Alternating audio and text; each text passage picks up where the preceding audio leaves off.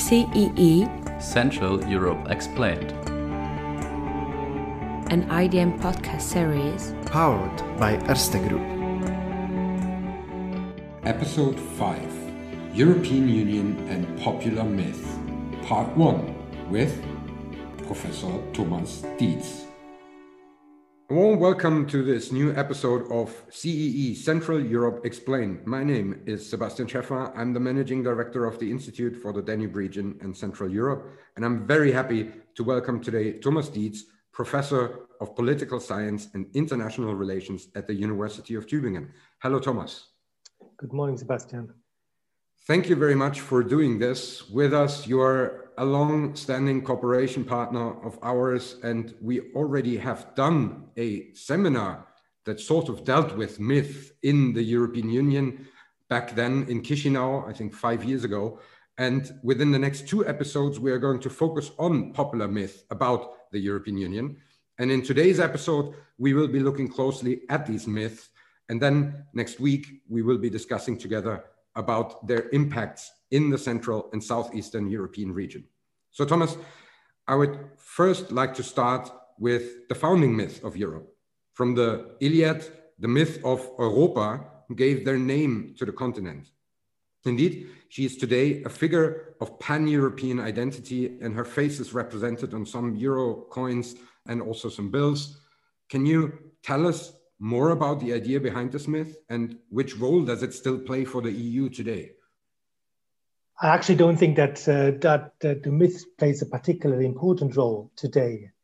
This is something that is coming up here and there, often when Europe is in crisis. But if you think about founding myths of the European integration process, there is a sort of, gap between that antique myth and the myths we associate with Europe today. Europe, of course, in this sense, is a precarious kind of project that needs to be rescued from those that try to hijack it. But, other than in crisis, I don't think you can sometimes see it in cartoons, in newspapers. But I don't think it's very present in the debates, the discourses about integration to political debates today. So there's rather another myth, this bicycle myth, with the idea that the European Union must always be moving forward. But this seems to be also rather an elite discourse. I haven't seen cartoons, as you mentioned. But nevertheless, how would you evaluate this idea regarding the current circumstances? Because the European integration doesn't seem to move that constantly forward as this bicycle myth implies. So is the European Union falling off the bicycle? Yeah, first of all, I think we need to distinguish between different types of myths. We're now talking about a myth that is more originally a metaphor.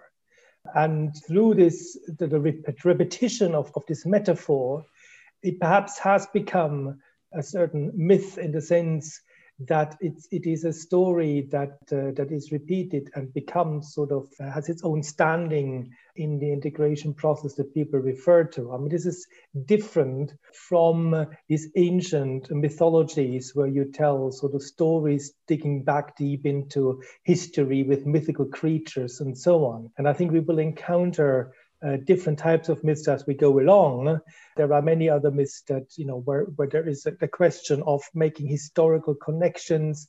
There are myths that stem from these metaphors. And then there are myths that have their groundings in actual events, but then these events are being perpetuated and exaggerated. So I think that's just important to recognize that we're talking about very different types of myths. Mm-hmm. Now, the bicycle metaphor has, of course, been used politically to argue that the European integration process is a process and it's not a kind of a status quo. and that therefore, in order to maintain that process, you need to continue to go along. So on one level, there is actually, some truth in this, that the European integration process is not something that is completed. And the question, of course, is whether it can ever be completed. Now, you can make that argument, of course, of all kinds of political processes. I mean, you can say, is democracy ever completed, or is that not also a bicycle, or whatever? Yeah. So the world, the social world, is always in flux, and therefore to think of something that is standing like a bastion or tower is perhaps a misrepresentation of what's going on. So you think about the bicycle, but the bicycle, of course, in this original idea, is a bicycle that has another thing to it, and that is that it's moving forward, and therefore it has a certain teleology to it. So it's moving towards in a particular direction. And I think, therefore, this metaphor has been used to legitimize particular political positions, and has basically legitimized that we've got to move forward in the European integration process, and forward in this sense meant further supranationalization. So the transfer of competences from the member states to the supranational institutions on the European level. I haven't heard that bicycle metaphor in quite some time. And the reason for this is, of course, that the integration process has taken very diverse turns over the last, say, 10, 20 years. So we've seen integration processes that do not move into this particular direction. We've seen developments where the idea that we're always moving forward has also been questioned. The debate is still there whether that automatically means that integration is going to collapse. And what I see is, of course, that many of the opponents seem to indirectly imply the bicycle myth, as you call it, because they seem to argue that once there is no progress anymore, the European Union automatically will fall apart. I don't think I agree with this. But on the other hand, I also don't agree, therefore, I also don't agree that there is an inherent need to always move in one direction, as the bicycle myth perhaps has implied.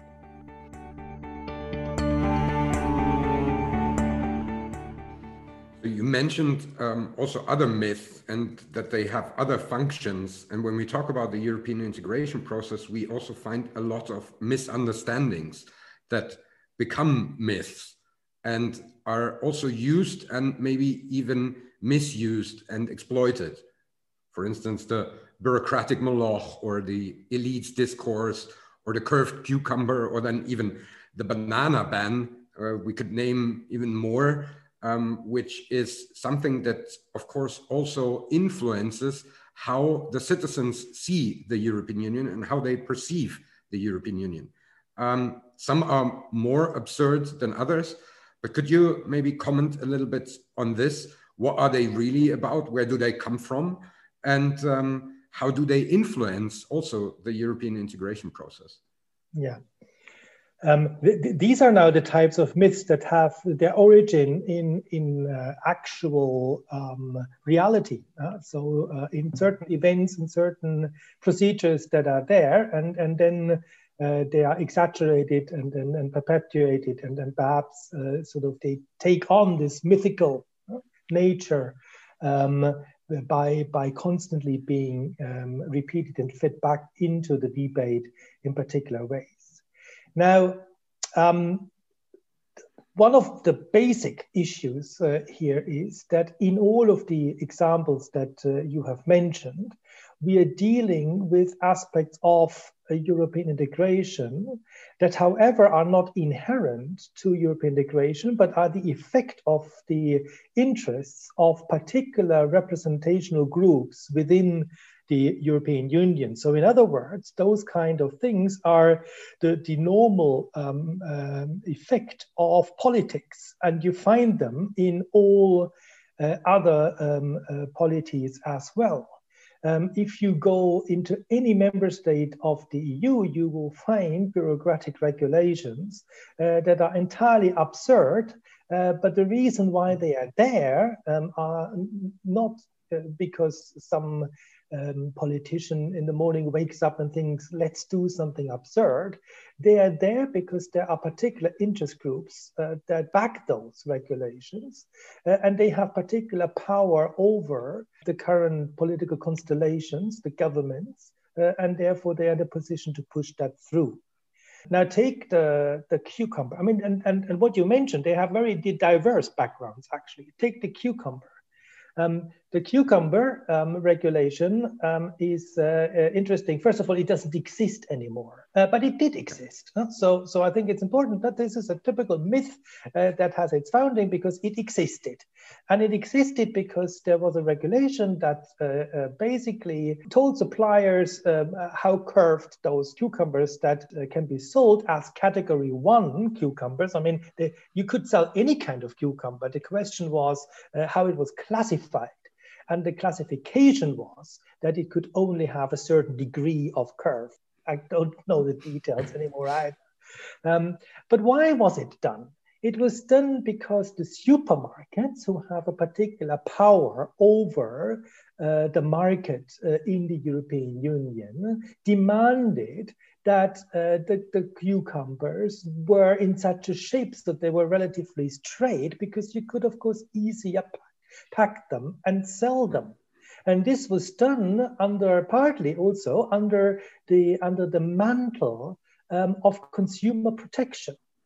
And so, this is a very typical and very interesting phenomenon that we have in the EU, that because, of course, the heart of the EU is the single market.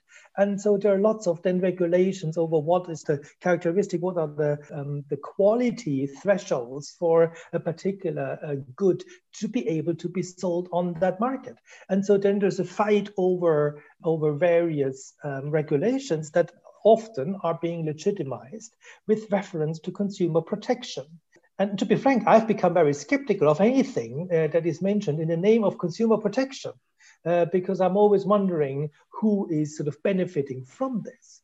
And in the case of the cucumber, it was the supermarkets in particular that benefited from this. And it were particular kinds of big scale farming companies that, of course, supplied those supermarkets.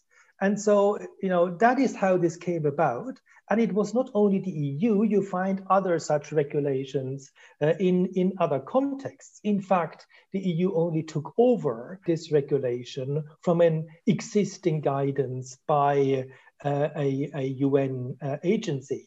So this is a typical kind of, so there is some truth in it, but then it sort of takes on a life of its own. The way that it's then talked about is no longer really, cannot expect people to know these details, of course. So it's got little to do with the details, and people forget about the process behind.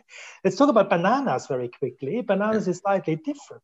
Bananas, but the banana case is a case that has to do with colonialism. So when the when then European communities were founded, of course, those were former colonial powers. So they had specific trade relations with their colonies. And when the UK joined, these had to be renegotiated, those linkages.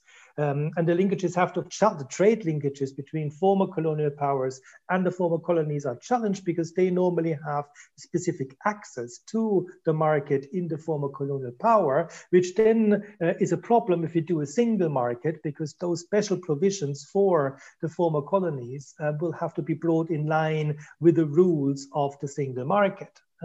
And so this was done initially through the so-called Yaoundé Agreement, and then later through the Lomé Agreement. And the Lomé Agreement was an agreement between the former colonial powers and the former colonies of those EU colonial powers. And the Lomé Agreement was partly necessary because the UK coming in, so the number of former colonial powers expanding. And among those former colonies of those powers, you had the Caribbean. Where, of course, the UK held a lot of former colonies. They were banana producing. So you got them special access to the market to protect their banana production. This, in turn, of course, is in contradiction to WTO rules. And so the Latin American producers were not able to sell their bananas to the European market on the same conditions as the Caribbean producers, even though the Caribbean producers had to do this at a much higher price, etc. And so, so it wasn't a ban. Of course, if you were a Latin American producer, you could sell. It's just you had to sell the bananas with a heavy duty imposed, so they were no longer really attractive to consumers. Again, like in the cucumber case, therefore, we see that there are very specific interests, this time not so much or only partly internal. So, of course, the former colonial powers had an interest in protecting their former colonial, the interests of their former colonies in terms of trade. But there were interests largely of outside actors. Funnily enough, it was actually the United States which ultimately took the European Union to court over this, not the Latin Americans. But that's another story. You can see how complex these things are, so these are myths that often have a true nucleus, but they are both banana and cucumber are actually gone. So there was a settlement in 2009, I believe, 2012, in front of the WTO procedures. In the cucumber, as I said, the regulation no longer exists, but they continue to influence the thinking of people. Even they were there at perhaps for perhaps even the right reason. The one last thing about the banana case is very interesting because you can see the different powers of the newly joining member states, because when Spain and Portugal, who had of course colonies in Latin America, joined the EU, there was no renegotiation on that front. That's very interesting, actually. Just on the bureaucracy, I've dealt with the EU on doing EU projects, and I can tell you it's a bureaucratic nightmare. And so my work has largely been on EU and conflict resolution. And one thing that we have constantly criticized was the hurdles that, say, small civil society organizations have to overcome in order to get funding of the EU. So there is all this sort of embracing of those civil society organizations as conflict transforming actors. And at the same time, those small civil society organizations need like a massive staff to deal with the regulations of the EU. So I'm the last one to say that the EU is not in some ways a bureaucratic monster. Yeah? But, if we read a lot of sociologists, starting from Max Weber and others, we know that all polities, modern polities, the modern state, these are bureaucratic monsters. I'm currently dealing with a grant from the German Ministry for Research, and I can tell you that's a bureaucratic monster as well. And so one problem, I think, that there's actually two problems with that particular myth. The myth is absolutely true in some senses, but we seem to judge the EU on different grounds than we judge the nation state. So we expect from the EU to operate differently from the nation state, and this seems to me to be problematic. If we were to talk about the bureaucracy in the nation state and immediately then also ask the question, is this legitimate? We would have even worse troubles within member states. And the second thing is that there as well, it is often demands made by citizens groups that result in these bureaucratic rules. Because, for instance, the call for financial transparency means that, of course, for every single cent that you spend, you need to complete 10 forms. And of course, we all know then what this means, because you cannot control every single cent. Then you start to think about procedures of how to actually complete that form without being able to control for every cent. And this is a typical example of how those bureaucracies evolve, and how then people criticize the myth at the same time as they are responsible for perpetuating the myth.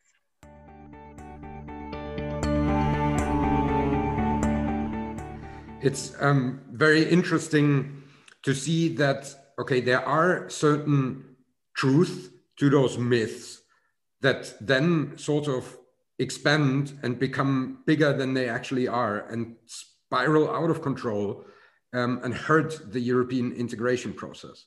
So we've seen there is bureaucracy. We as an NGO, we also know that, but this is not genuine to the European Union. You mentioned it. We saw that there is a certain regulation that is the basis for it, but it might be long gone. Still, people talk about the curved cucumber when they criticize the European Union.